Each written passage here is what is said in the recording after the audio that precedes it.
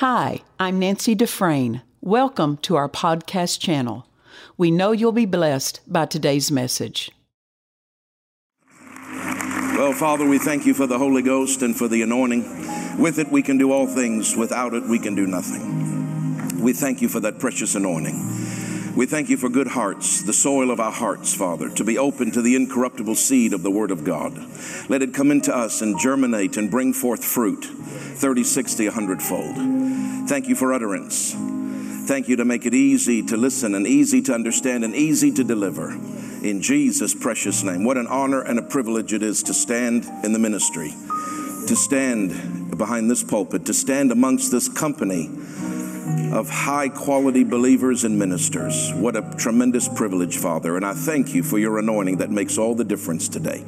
In Jesus' name, amen. You can be seated. Thank you so much. The Lord, went back to the hotel room. I said, Lord, I have no idea what to minister on. And he said, well, he answered me and he said, well, your pastor has taught you, meaning Pastor Nancy. If I don't speak differently, then just talk about what I'm dealing with you about. Because what I'm dealing with you about is what the anointing is bubbling in your life about at that moment. So he said, I want you to talk a little bit about Nehemiah, which we'll turn in a second. But then I was looking at my notes and reviewing them again. And then I had an unusual experience. The presence of God came in that hotel room in a tangible and unusual way, and ended up getting to bed pretty late, kind of like what Pastor said the night before. And he said, but I want to add something to your message, and I want you to say something. And he said, because I've given you that platform to say it, and I want you to say it, and I want you to say it just the way I'm talking to you. And so I want to share some of those things, and I don't think I've ever experienced this before, but as I went to bed, he said, in the morning, I want you to say that. And it's like the anointing was hovering over the bed. I've never experienced that in my life before. But I went to sleep and I could feel the anointing hovering above me. I don't know how to explain that or describe that. When I woke up, that anointing was still there. And what I heard the Lord say to me, in addition to the main part of the message, what I heard him say to me, and I really believe that this is a mandate for me to say this. Because I heard him, he reminded me, and he said these words to me. He said, you're important to me, Craig. You're important to me, and your church is important in Toronto for what I'm trying to do in that city. And he reminded me, Dr. Dufresne, when he came, I remember the exact date. It was in 2010, June the 28th. He had an open vision. He saw a mantle, an anointing coming on our church for our city. He went in the back room with me and he said it publicly, but he also said this privately. He said, God's been endeavoring to do something in this city for a long time, over 100 years. And people keep getting in his way. And he was sitting on the couch and I was sitting opposite him in the green room, and he leaned, I don't know if you knew Doctor, just watch out. But he leaned across to me, and he's sitting, and then he yelled at the top of his voice, and I can still, my bones have not stopped shaking from that day till now. And that was June 28th, 2010. And he said, and don't mess it up. Don't mess it up. God's been endeavoring to do something in this city for over 100 years, and people keep getting in his way. Don't mess it up. And then he gave me some instruction how not to mess it up. And the Lord reminded me of that last night, and he said, I've been endeavoring to do something in your city, but I can't work through every church in your city. You are important. Your church, for my plan in that city, is important to me. And then I heard him say, tell the ministers. Now I'm the least of this company from that perspective. I don't think I'm all that. But I heard him say, he said it to me as I went to sleep. He said it to me this morning he said, make sure you tell them what I told you to tell them. Amen. And I heard him say, tell the ministers that they are so important to me in their cities. I know that sounds so basic, and that sounds so, well, what's the big deal? Okay, yeah, we're important. Everybody's important. But when God says it, it's different. It is totally different when he says it that way. And I heard him say, tell them. And it's like I could see something. We know each other are valuable, but I could see how important, Pastor Hadabar, you are in that area of Texas. I could just see there's such a value in Paducah, in Cedar Rapids, in Colorado, and Pastor Reverend Joel with your traveling ministry in Nigeria, in Oklahoma. There is such an importance on us as ministers And it's not that we're, narcissistic or that we're arrogant or that we're proud, but it's really because God can't do things through a lot of churches today. He can't. And he reminded me of this, and I think you all know this, maybe better than I do, but not everybody is positioning themselves for this last day move of God. Pastor Nancy said God told her it would please me if you'd pray for your husband and for revival. Dad Hagin, if you all listen to him, most of us listen to him, but he would often say, and he would give scriptures from Hosea and other scriptures about praying for rain. And from James 5 about praying for rain, about this rain of revival, about God's wanting to do something. And of course, Jesus, when he appeared to him, it's in the I Believe in Visions book, he talked to him about the last great revival. And he said it would be the time of the working of miracles. And he said, up until now, you've seen many healings, but it is now time for the gift of the working of miracles, and more miracles will be done, and you'll see more that you've never seen before, and that even greater than the book of Acts. But he made a statement in that same paragraph, and I want to quote it to you so I don't get it wrong. He said, many of my own people will not accept the moving of my spirit. That's right. Yeah. This is Jesus speaking to him. And will turn back and not be ready to meet me at my coming. Many will be deceived by false prophets and miracles of satanic origin. We're seeing that more and more in churches. It's astonishing. When they get away from the word and spirit, the devil just moves right in, and it's under a guise of religiosity, but there is so much demonic and unfleshly and ungodly, and everything is about relevance, and everything is about to just stroke them right, and don't offend them, and don't talk about tithing, and don't talk about sex before marriage, and because what we need is numbers, what we need is money. And then the devil shows up with supernatural power, but the people are so dense they can't tell the difference between God and the devil. And God can't pour out his spirit in those churches because those churches aren't right. They haven't positioned themselves. And I saw it last night in a different way that I've never seen it before, how important we are, not from a pride perspective, but because of our company, because we have held the standard and the banner, and we are being positioned for the last great outpouring of the Holy Ghost. And it is so important to God in the cities that we are in. God is looking for churches in every city, but I'm saying he can't find churches in every city. He can't. I was asking some of the pastors, which I thought maybe I was the odd one out because there's not really many people that I can fellowship with where I'm from. And I've tried. But they don't have that spirit of faith, and they're changing doctrine, and they're moving away the markers where the fathers set markers. They're moving those markers. And the last time was a number of years ago. I sat with a group of some of the largest churches in Toronto, and I was just talking in a pastoral lunch, and I was dumbfounded at what they were saying. We don't talk about tithing anymore. We don't want tongues, and that offends our visitors. We don't want this. We don't do healing lines. Don't talk about the sexual stuff because it's too politically charged. Dad Hagin held the standard, and not very many people are holding to that standard. And Jesus said, follow the word of God, the Spirit of God, and me, and you will not be deceived. I am gathering my own together and preparing them, for the time is short. We are very, very important to God in this day. There is not every city in Florida, Pastor Edwin, that God can pour out of his spirit. And I used to think erroneously that in this last great revival, God's just going to pour it out on everybody and everybody's going to be a recipient. And I don't believe that anymore, because Jesus talked about having a new wineskin. And Jesus said, not all my people will be ready to meet me because they will reject the Holy Ghost and the flow. How can he pour out of his spirit and his glory in churches that reject the Holy Ghost and reject the flow? He just won't.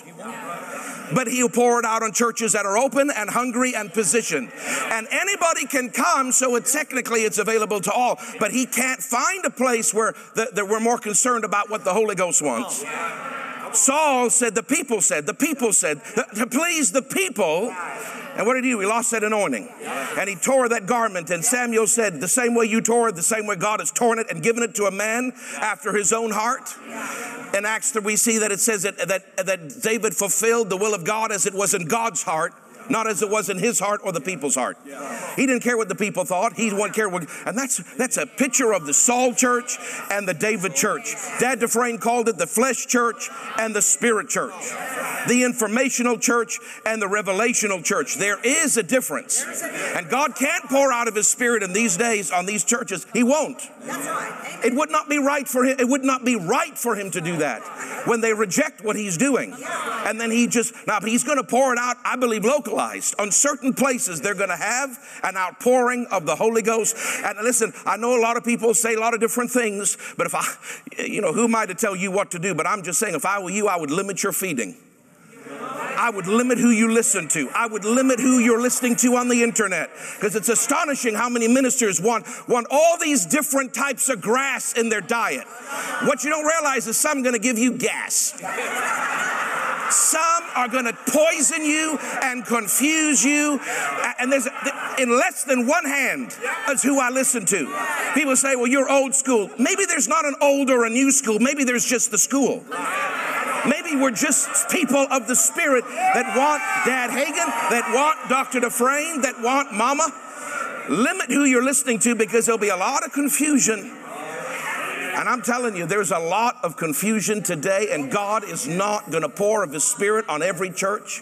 He will not do it, but He is on us. And I don't say that pridefully, but I'm saying that because we are positioning as ministers and as churches and as congregations, we are positioning ourselves. And I heard him say so clearly to me, tell them how important they are to me. They don't know, some of them, how important they are to me, because their churches may be small and they may seem like all the other places have eclipsed them in money and numbers. They are important to me because I am gathering my own together and preparing them, for the time is short. And Dad Hagin, that was back in the 50s. He said the time is short. The time is shorter. The time is short. I'm convinced, Pastor Ricky, the devil plants churches today. The devil is the best church planter in history. Because if you look at how many candlesticks have not been set, it says there in last verse of Revelation chapter 1, he says, I set the candlestick. That's the anointed church. And I put an angel, and Dr. Dufresne taught us that was an actual angel and a pastor, because the angel can do things the pastor can't, and the pastor can do things the angel can't. And every church that's anointed by God has a divine office and has an angel to it. But in chapter 2, verse 5, he says, beware, if you don't live right, if you don't think right, and if you don't preach right, I will come quickly and remove that candlestick. Didn't say I'll give you a long season of mercy. He said I'd remove the anointing if he even authored it, which half of them the devil authors, because it's the ambition of man and they need a job. God didn't author those churches, and there's a divine strategy from hell to dilute the body of Christ. There shouldn't be so many churches in this area, because God hasn't authored all these churches. The devil puts it to dilute and distract so that the Word and Spirit churches do not have what they need. I'm telling you about it. There should not be thousands of churches in every city. That's right. There wasn't in Ephesus. There wasn't in Ephesus. There wasn't. If you study the New Testament, there wasn't. I know people say, well, that was then, this is now, it's a different age. And yes, partly that's true, but I'm telling you, God has authored certain places. And it's astonishing how many He hasn't authored. And it's diluting away from the ones that He has authored. We need to pray that the ones that God, the churches in this city that He has authored, and He's authored this and He's authored others, but that the ones would hear, the Christians and the believers would hear the Spirit of God, because He will draw them to these types of churches. He won't draw them to other churches. Why would God send somebody to a church that doesn't preach faith? When He says, what pleases me? Faith. When He says in Luke 18, I'm coming to find faith on the earth. Why would He lead them to a church that prays to Mary? Why would He lead them to a church that don't believe in healing? He just doesn't do that. That shows you how few Christians know how to be led by the Spirit.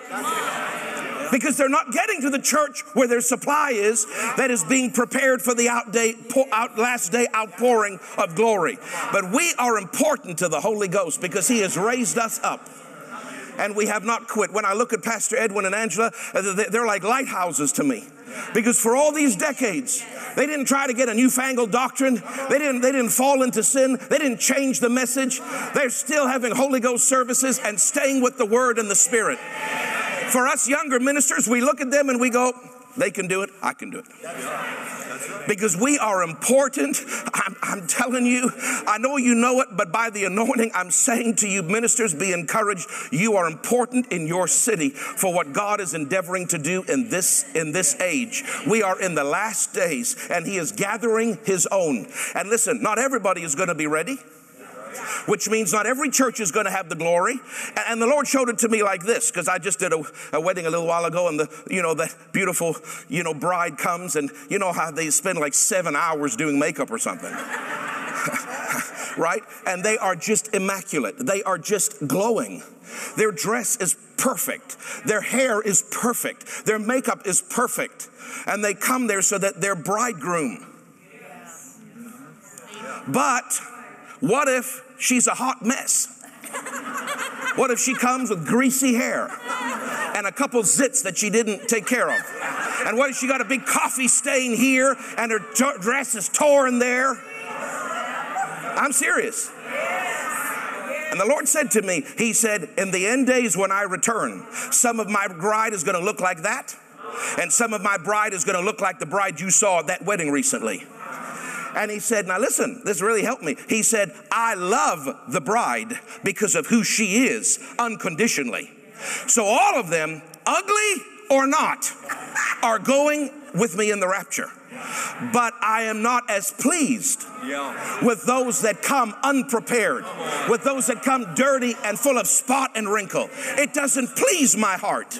Although I love him for who she is, she's still the bride, and I will still take her. But I'm not as pleased with her lack of preparation for my coming. Everybody's going, but not everybody's going to be ready. Some are going to stand ashamed, and some are going to stand confident. Some are going to have a robe of righteousness, and some are going to just have a garment of salvation. And some of the larger churches that you think are going to have all the fruit, it's going to go through the fire, and you're going to find out what's left. Because if God didn't even author that church, if he didn't even author it, and when he did author it, they got to live right, preach right, think right. Otherwise, he'll take that anointing off them. And then they're just a shell. They might as well close, but they don't because they need a job. So they take people away from the churches that God has authored and that he has anointed. But that's okay. He said, I'm gathering my own. This is a season, I believe, Pastor Edwin, God is gathering. There is going to be an increased gathering into our Word and Spirit churches, because he said, I am gathering my own, for the time is short. We got to stay Word and Spirit, because we are very important to what God's plan is. We're going to be that bride. I'm serious. Not everybody is. People don't like this preaching because they want everybody to feel good. But if you read Paul, he says rebuke, correct, reprove, and then exhort. 75% I'm going to slap you. 25% I'm going to love you. So the problem with pastors is they're doing 75% loving you and 25% slapping you, and then they wonder why the congregation is so frail and so fickle and so easily offended and so living carnal. And we gotta have lots of slapping and little stroking. Lots of slapping. Lots of slapping. I heard of a pastor in New York. He is big wig, rich people, big wigs from Wall Street, and he tells them, you're going to come to my church. The richer you are, the lower you start. He has the CEOs start cleaning the toilets in the bathroom. If you can't handle it, just because you're big wig out there, don't mean you're nothing in here. You're a servant in here. You start small here. I don't care how rich you are. And it's astonishing his church is actually growing. So it shows me that there are people out there that do want this. I believe, you see, I feel, Lord, I'm the only one left. I'm the only one, Lord Jesus. I'm the only one left with a voice in Toronto. And he said to that prophet Elijah, I got 7,000, boy, that you don't even know about. I got 7. You're not the only one. You just don't know of the rest of them. I know there's lots of others like us. We just don't know all of them, but we are very important to this last day move of God. He is looking for a bride ready. He's looking for a bride without spot and wrinkle. He's looking for a bride that stays with doctrine and that stays with the move of the Holy Ghost. We are Word and Spirit people. Dad Hagin said that all the time. We are not just faith people. We are Word and Spirit people. And so I've been doing, like most of us, 2 services a week for years. And the Lord said to me, if you want to position yourself for the last day move of God, I'm just telling me, I'm not saying He's telling you this. I'm just saying this is what He said to me. He said, you don't have enough flow of the Holy Ghost in your services. Because your teaching and preaching is so important. Remember? Healing, preaching, teaching, and healing. Acts 10:38. You're giving them a lot of poles. Fishing poles. But I need you to give them some fish once in a while. Right? So he said, if you want a position for the last day move of God, you're going to have a service that focuses more on the flow. So we added a third service Sunday night. And every single week it's different. And every single week the gifts and the Holy Ghost is just, and he said to me, I'm teaching you, son. I'm teaching you how to flow. I'm teaching the congregation how to receive the moving of my spirit. Because if they don't receive it, they won't be ready at my coming. You see, we're not just teaching people or preaching people. We're spirit people. And we've got to teach the people how to flow in that. That's why I love these conferences, because you never know what's going to happen. One day, pastor's teaching, and the next time, then another service, there's just prophecies and gifts of the Spirit and dancing. And other times, there's quiet. There's such a flow and a variety of the pole and the fish. Does that make sense to you? We are very important to the plan of God. We really are. It's not just me saying that. I heard him say, tell them how important they are to me. They are very important, because I can't pour my spirit into every church. I'm raising up a group, a remnant group. There's more than you think, but there's still not as many as the other group. But I'm raising up part of the bride that's going to be beautiful and clean, and part of the bride's not. We're all going, but not all of us are going to be ready. But this company is going to be ready. And so he dealt with me about that. And then he said, now remember the tactics of the enemy. Now, he only told me to focus on 2 of them, so I'm not going to do the rest for sake of time. But if you'd look, please, in the book of Nehemiah with me, he's been dealing with me about this. In the book of Nehemiah, chapter 6, we'll start. But I want you to see here, I'll quote it to you, 2 Corinthians 2:11. It says, do not be ignorant of the devil's devices, lest he take an advantage of you. We got to know how he operates. Now, I'm not reading it all for sake of time, but if you want to look at this later, this is not exhaustive. He just highlighted 2 chapters to me in Nehemiah, chapter 4, chapter 6. We're going to start with chapter 6. But there's 5 main tactics of the enemy in these 2 chapters. If you read it slowly, without being in a rush, and pay attention to what you're reading, you will see Nehemiah was doing an incredible work for God. He was important in his generation. Dad Hagin, like Pastor said, he fulfilled the plan of God in his generation. He was important. We are important in this generation. And the devil wants us to think that we're not, because maybe we don't have the affluence and the growth and the influence that we feel we should have yet.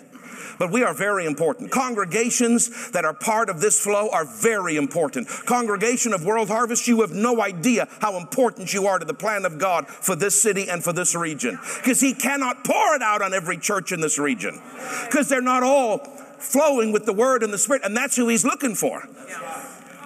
You notice he said many of my own people? He didn't say some or a few. He said many of my, that would imply a majority.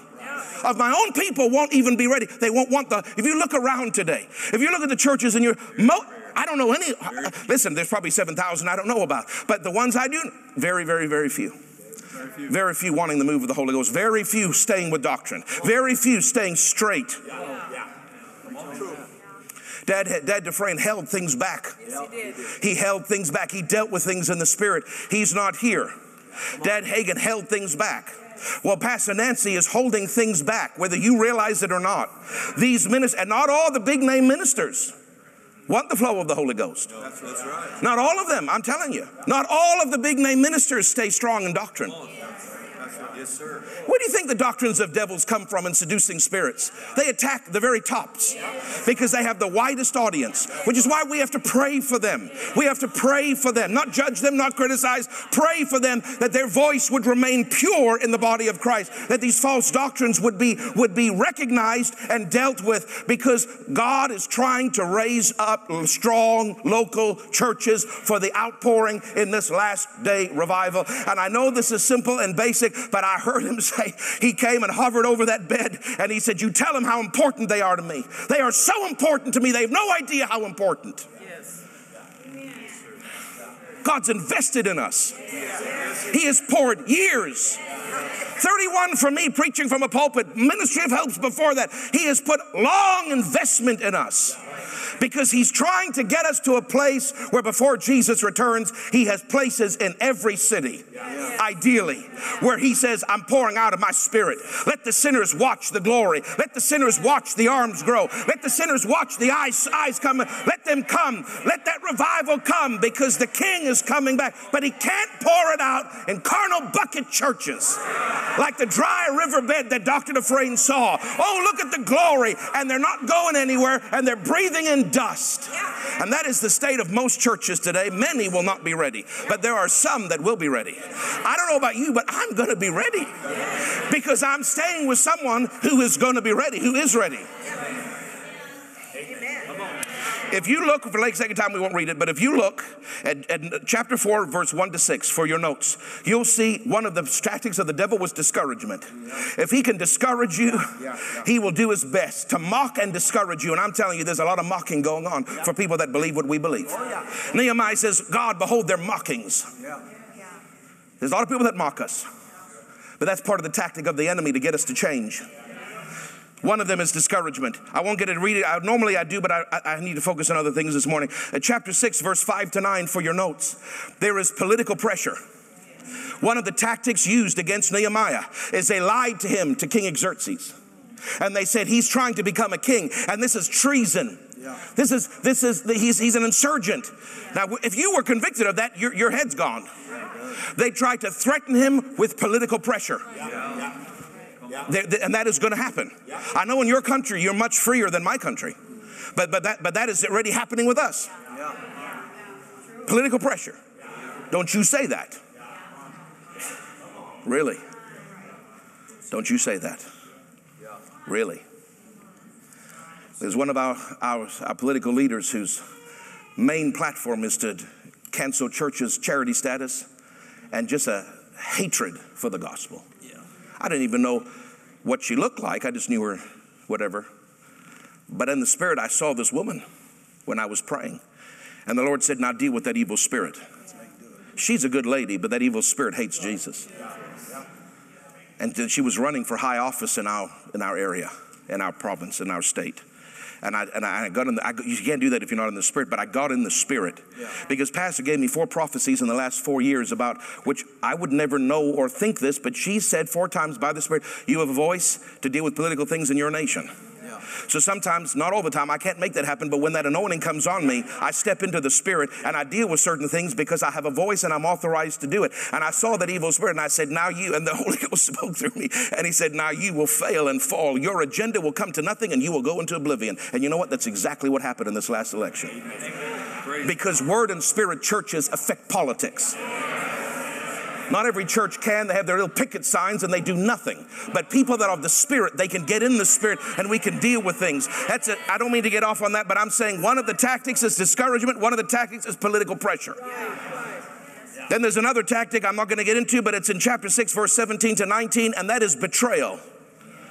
If he can get you with betrayal, Jesus faced betrayal.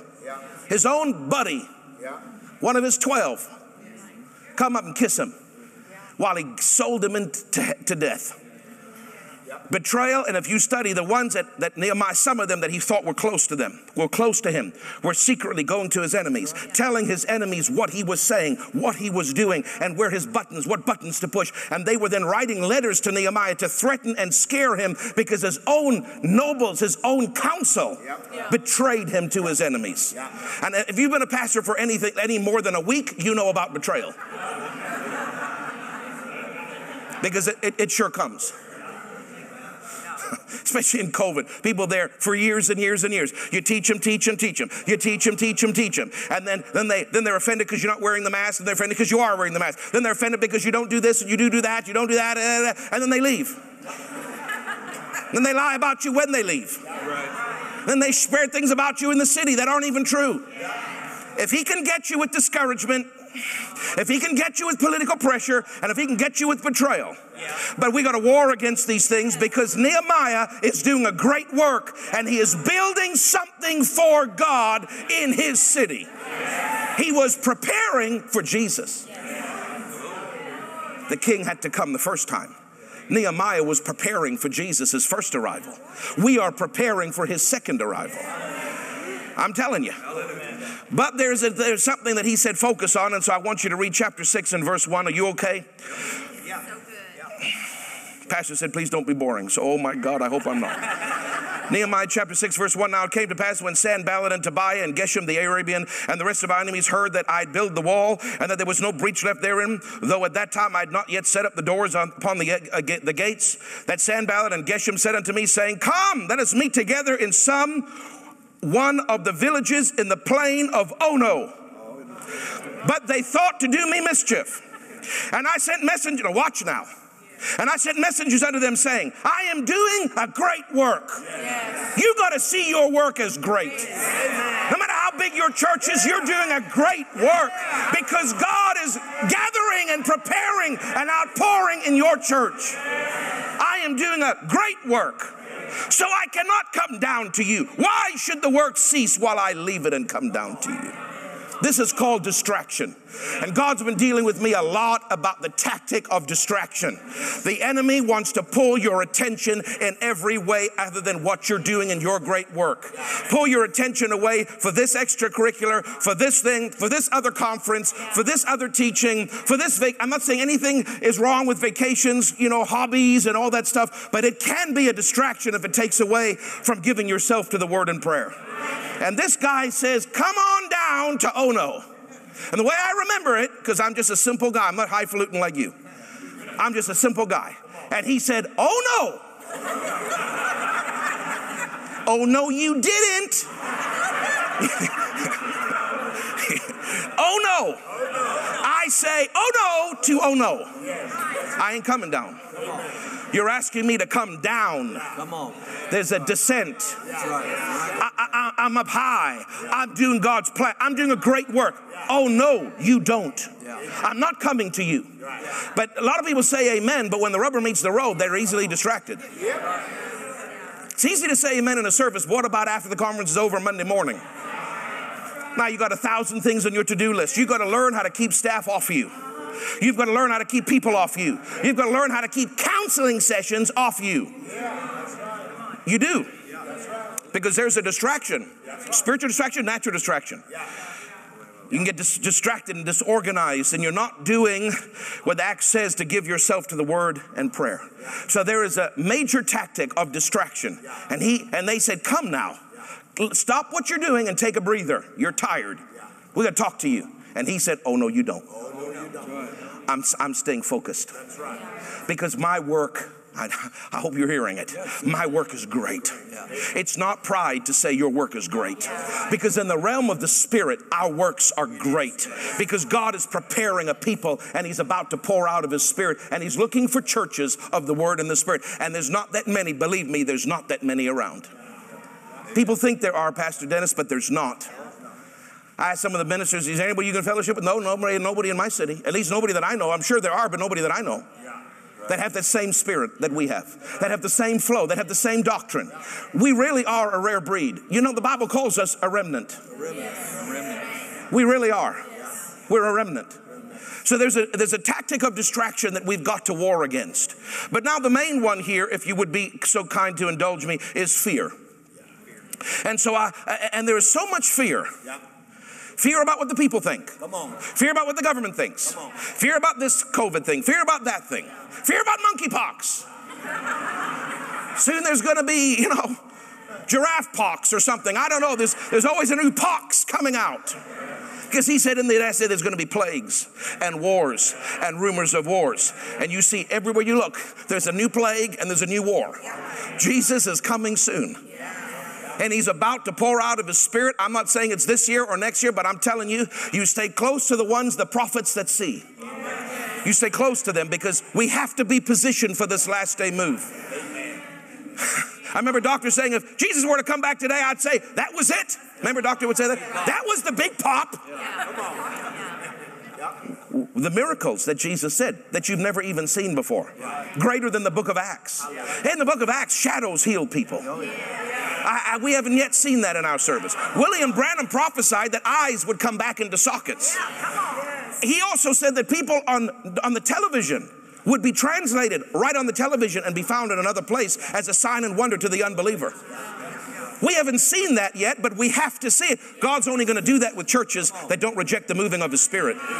He don't do that with people that are carnal buckets. Flesh churches. He's looking for spirit churches. But there is a tactic, I'm telling you, of fear. There is fear. If you put it through the filter of fear, you'd be shocked at how many decisions you make based on fear.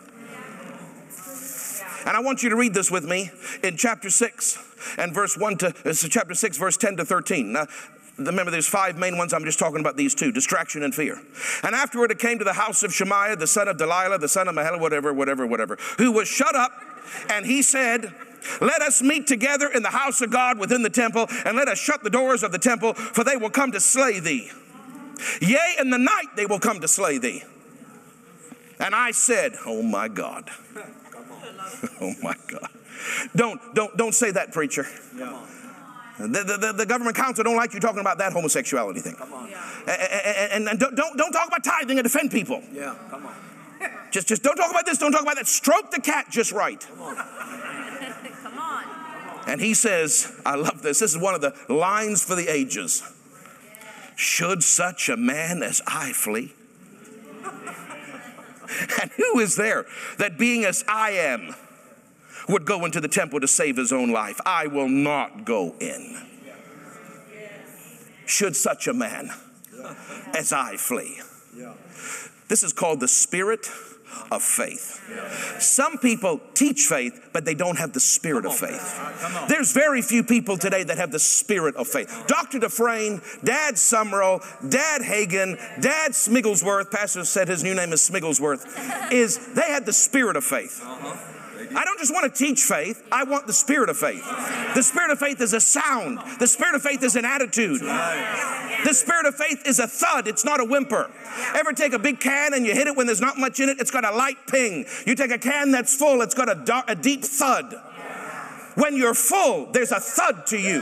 Dr. Summerall, when he grunted, it wasn't just a grunt. There was a depth to his grunt. That's a devil. Amen. Today we got to meditate on the generals that are the spirit of faith, because I'm telling you, fear is trying to rob us of the spirit of faith. And if you look at Zerubbabel, he said, who art thou, O mountain, before? It sounds so arrogant, but when you know who you are in Christ, people will accuse you of arrogance. But it's not arrogance, it's dominion. Who art thou, O great mountain? Listen, didn't say before the Lord, before Zerubbabel. Who are you before me? Do you know who I am? You shall become a plain. And I'll bring forth the headstone with shouts of grace. I'll shout the power of God in your direction and you'll fall. Zerubbabel didn't cower. He said, who do you think you are, mountain? This guy says, should a man such as I flee? Do you know who you're dealing with? Goliath, big 9.5-foot scary monster. If you study it, he threatened David.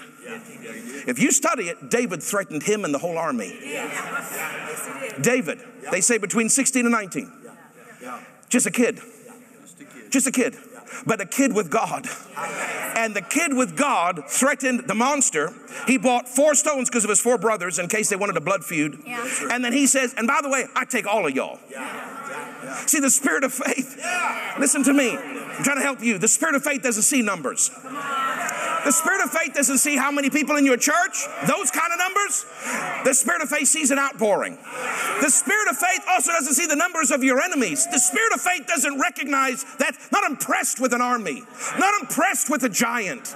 The spirit of faith looks at covenant and says, you're nothing but uncircumcised. The spirit of faith is different. The spirit of faith is different. David had that spirit of faith. Zerubbabel had that. Nehemiah had that. Shaq, Rack, and Benny. If you ever watch VeggieTales, you know their real names are Rack, Shaq, and Benny. Forget about the other names. I love it, Pastor Edwin. He said, we are not careful to answer you in this matter, O king. There's no thought to be given to the answer to that question. If you throw us in, God will deliver us. And if you don't throw us in, we ain't bowing anyway. Oh my God. My God. That is the spirit of faith on Red Bull. I'm telling you, that is the spirit of faith on steroids. You are facing fire. Most people, well, let's talk about it.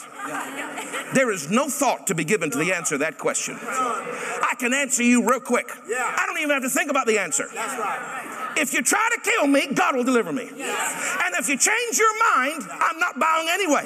So take that and smoke it. Now, that's not in the Bible, but that's what I believe. That's what I believe that they probably were saying. I mean, that spirit of faith, man, I'm telling you. That's the gift of faith. Because when you're about to be thrown in, that's the gift of faith on you. And when John going out of that boiling oil, that's the gift of faith on him. They couldn't even cook him. I'm telling you, Pastor Ricky, oh my God. The spirit of faith, it will do something so astonishing in your life that it will shock you. And my favorite, all these people with their false teeth, they get old, get dementia, can't remember. Now, I'm not knocking, I'm just saying that's not the highest flow. Hey, here's Caleb. Here's Caleb.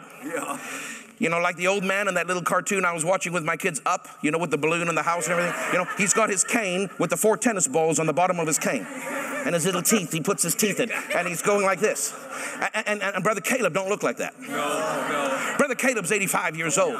Brother Caleb's got bright eyes. And he don't need no spectacles. Not that they had him anyway, but he don't need them. Brother Caleb's got white flowing hair. Brother Caleb's the oldest man in the nation, by far. Because everybody 20 and older is dead. We got a bunch of young people, and they're looking at the legend.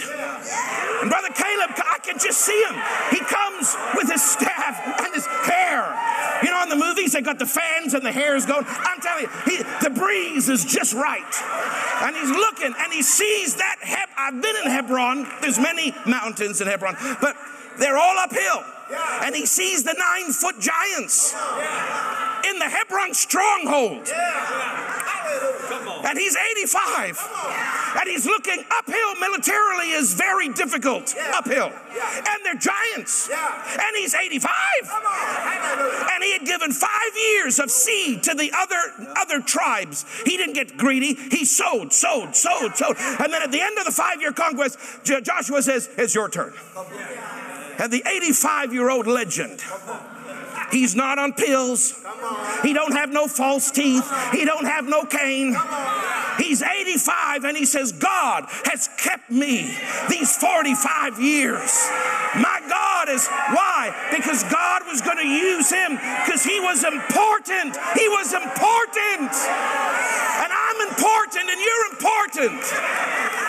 And take the vitamins, because I do. But it's not the vitamins that are going to keep me. It's I have been kept because I am called for such a time, and I'm in the plan. Have a seat. My God, you're scaring me. Just have a... And at 85, he looks up the mountain, and he says the iconic phrase, give me the mountain. Oh, my God.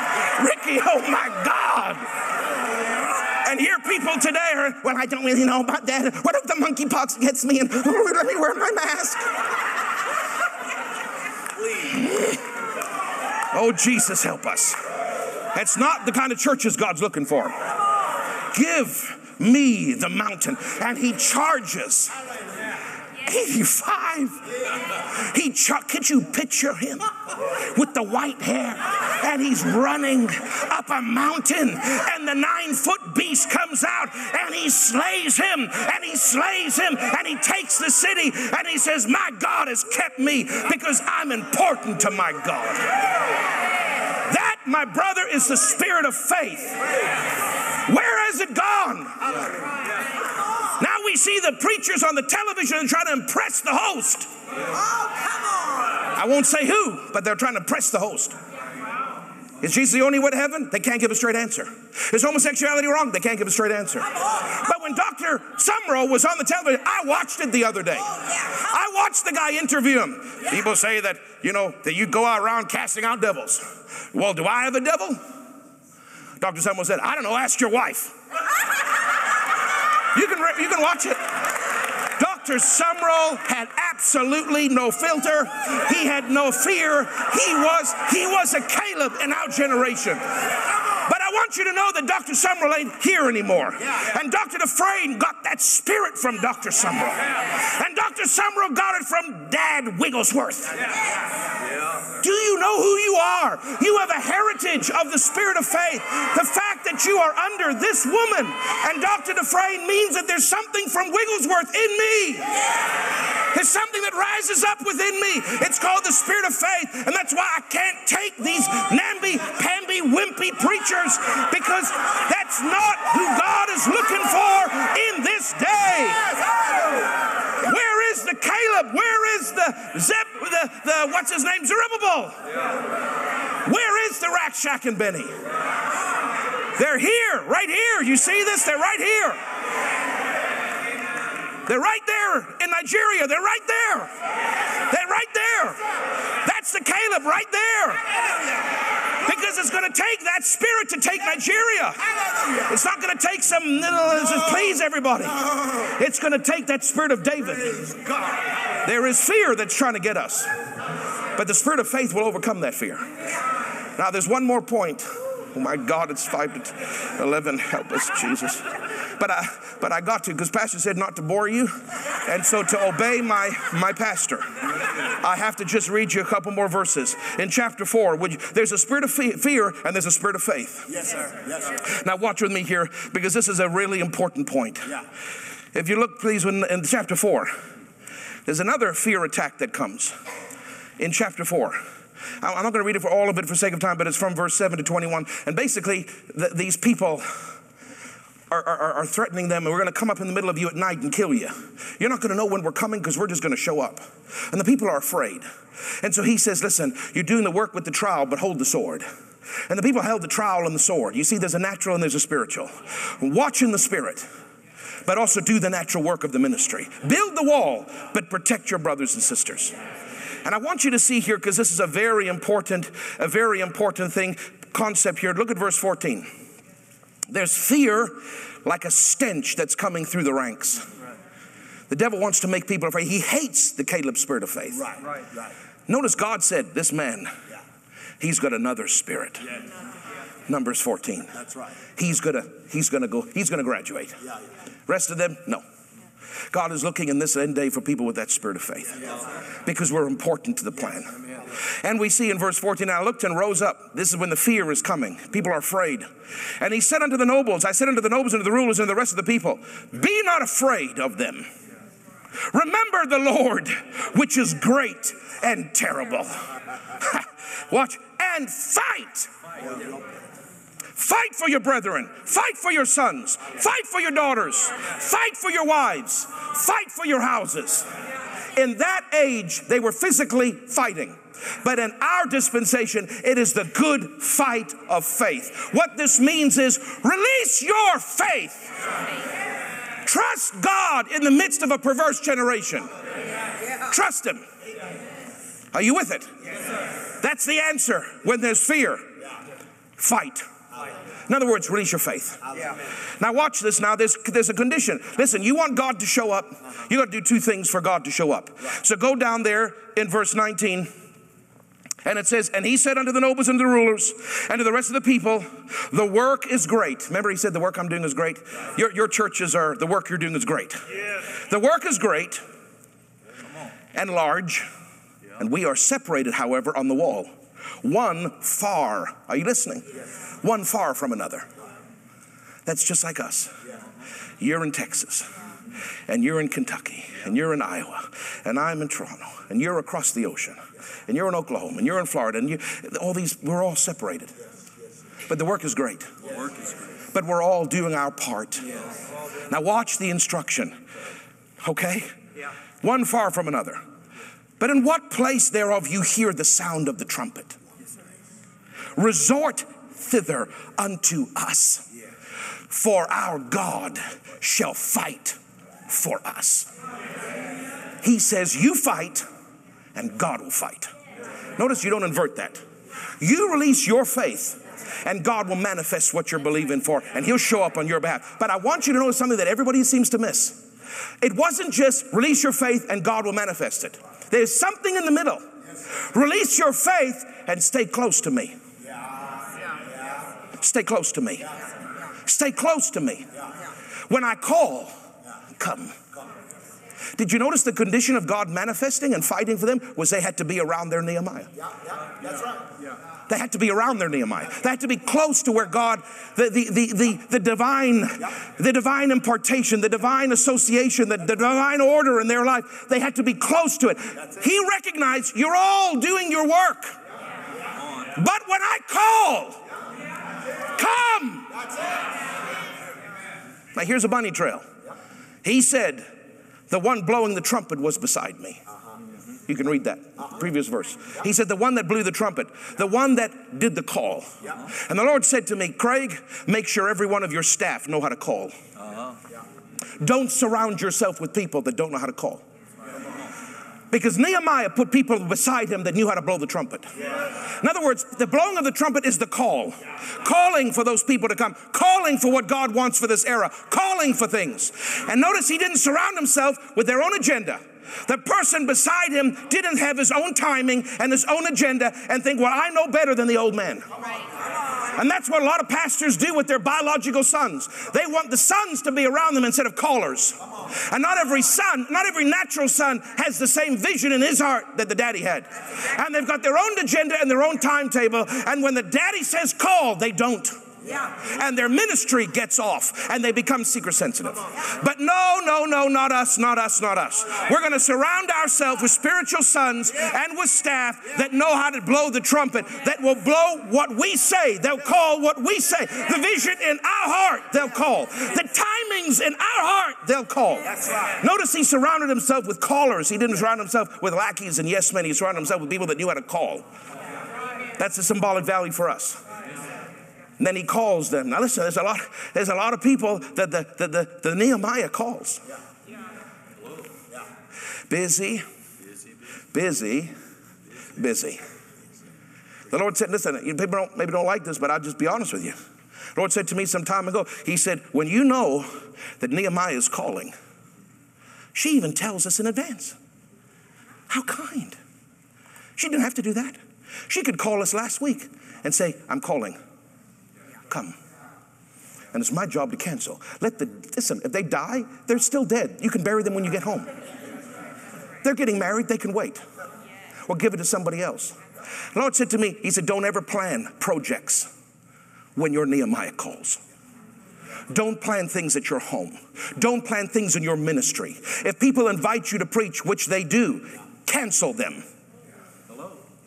Nobody likes this preaching, but this is what's needed. Because everybody seems to want what God wants to manifest, but they don't either want to release their faith or they don't want to be around their Nehemiah. The condition was when I call, you come. When you come, God's going to show up. You don't come, you're going to miss what God's doing. You want to stay on your part of the wall? That's fine, but you're going to miss what God's doing because he's going to manifest and fight for us when you show up. This is a very important point. I'm not saying everybody is submitted to her. I am, some are, other people have different spiritual fathers and mothers. That's not the issue. The issue is whoever God has connected you with, whoever is your Nehemiah, when they call, show up. Don't plan other events, other ministry events, because you're missing the point. You've got to be there to get something from their office. You've got to show up for God to fight and manifest. And they don't always like to do that. Lord even said to me, he said, we can't, I'm telling you, you think I'm crazy. The Lord said, don't do strenuous activities the weeks leading up to camp meeting and Holy Ghost meetings. Because if you can be foolish and hurt yourself.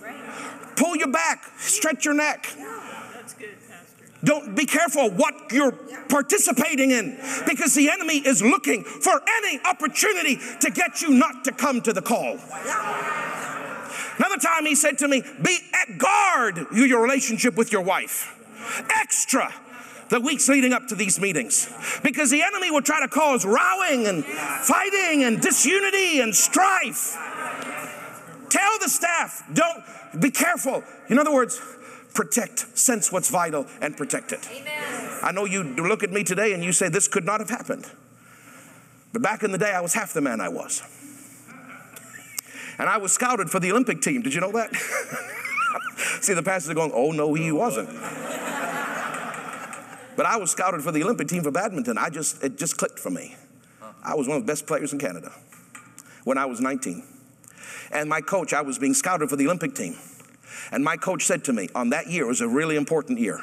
And he said, now listen, I know we're having the track meet, you know, where they do the running and the high jump and all the stuff. He said, I know you're participating in all these events, but you need to understand that something really big is about to happen. Yeah. Protect yourself. Yes, sir. Yeah. Don't engage in all, don't sign up for all this stuff. I'm fine. I'm the fittest moment I got 5% body fat. I was very proud of that back then. I'm getting back there. I'll be fine. And so I did the long jump. And I was flying through the air like an eagle. When I hit that sand, I heard a pop in my right knee. And I ruined it. I was in a cast, and I missed that Olympic opportunity because I got involved in lesser events instead of what I was supposed to focus on. And so many people, they'll plan all these things and they don't realize the Olympic event calls for you. And people's got to look at it that way. Pastor doesn't ask me, he said, that probably doesn't even want me to say that, but I'm telling you, you've got to recognize you're Nehemiah. Did you notice that when the Nehemiah called the people, he taught them faith? He taught them, he said, you fight. When we're around here, what does she do? She teaches us. She has the spirit of faith. That is imparted to us when we're around her. When you come to these meetings and you're around this environment and this flow, that spirit of faith is imparted. The teaching of faith comes. And because you're here and you answered the call, there is a manifesting of God, and he will start to fight for us. I'll end with this, that Dr. Dufresne always said, and I've heard Pastor Noel say it so many times, there is something called the law of impartation.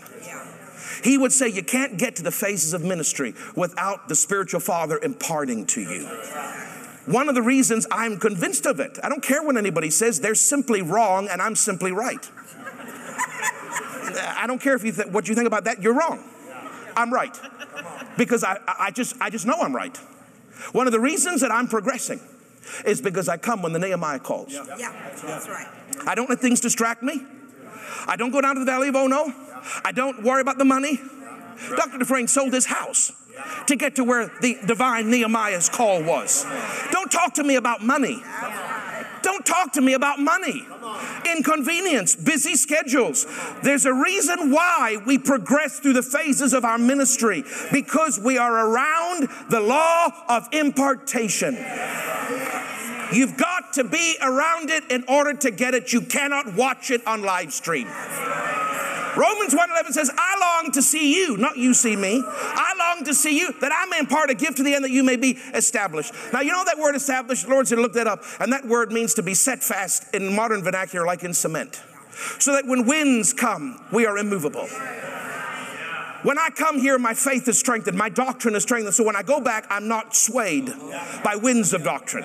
But you know what else it means? It is amazing. It means that word established in the Greek means to turn resolutely in one direction. To turn. To turn. That means when I come here, God's going to highlight things in my life to turn away from. And God's going to highlight things in my life to turn toward.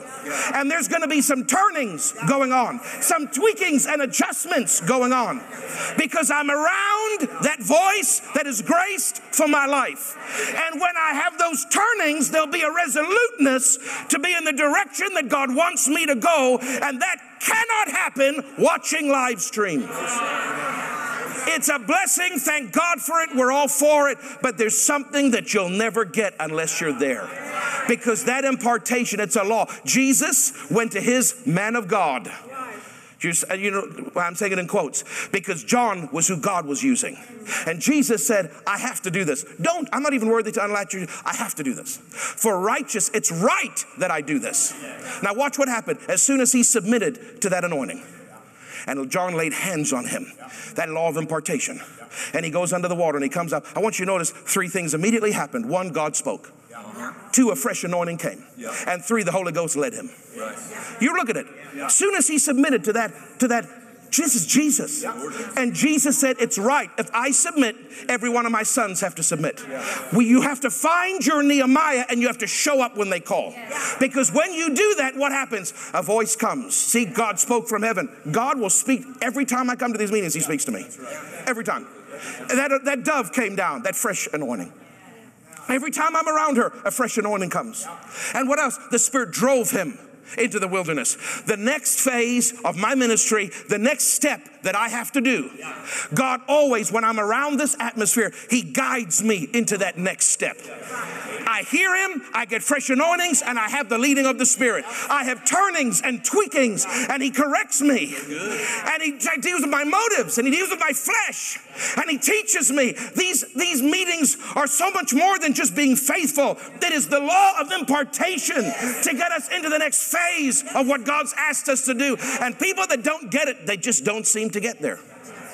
They don't. I've watched people that I grew up with from Bible school 20 years ago, and they're still in the same malaise they were then. And I'm looking and saying, what is wrong with you? And then I realize, they don't have a Nehemiah. Yeah, that's right. There you go. They don't have a Nehemiah. They haven't heard a call. Because that has to be sharpened. You can't just sharpen yourself. Your brother, your pastor, Pastor Nancy, got to sharpen us. We got to make turns and tweaks and adjustments. Because we are important to the last day move of God. And I end by reminding you how important you are. God is endeavoring to do something in your city and in your region, and He's looking for churches that are not going to turn away from the moving of His Spirit and from sound doctrine. And there is fear that is trying to stop us, and we must be the Calebs of our generation. Should a man such as I flee? We must release our faith and then draw close. And God is going to manifest through us exactly what He said. He said to me, there's going to be a revival in Toronto. He didn't tell me how many churches are going to be involved, but I can guarantee you that we're going to be involved. Amen. I'm probably not the only church because I'm not proud, but we're going to be right in the middle of that revival. And God is going to do exactly what William Branham prophesied. He's going to do exactly what Wigglesworth prophesied to Dr. Sumrall. I've got that same DNA in me. We should look different. We should sound different. If you're not offending people, I don't mean intentionally, but if that spirit of faith that offends people, it does. None of the pastors in my city like me.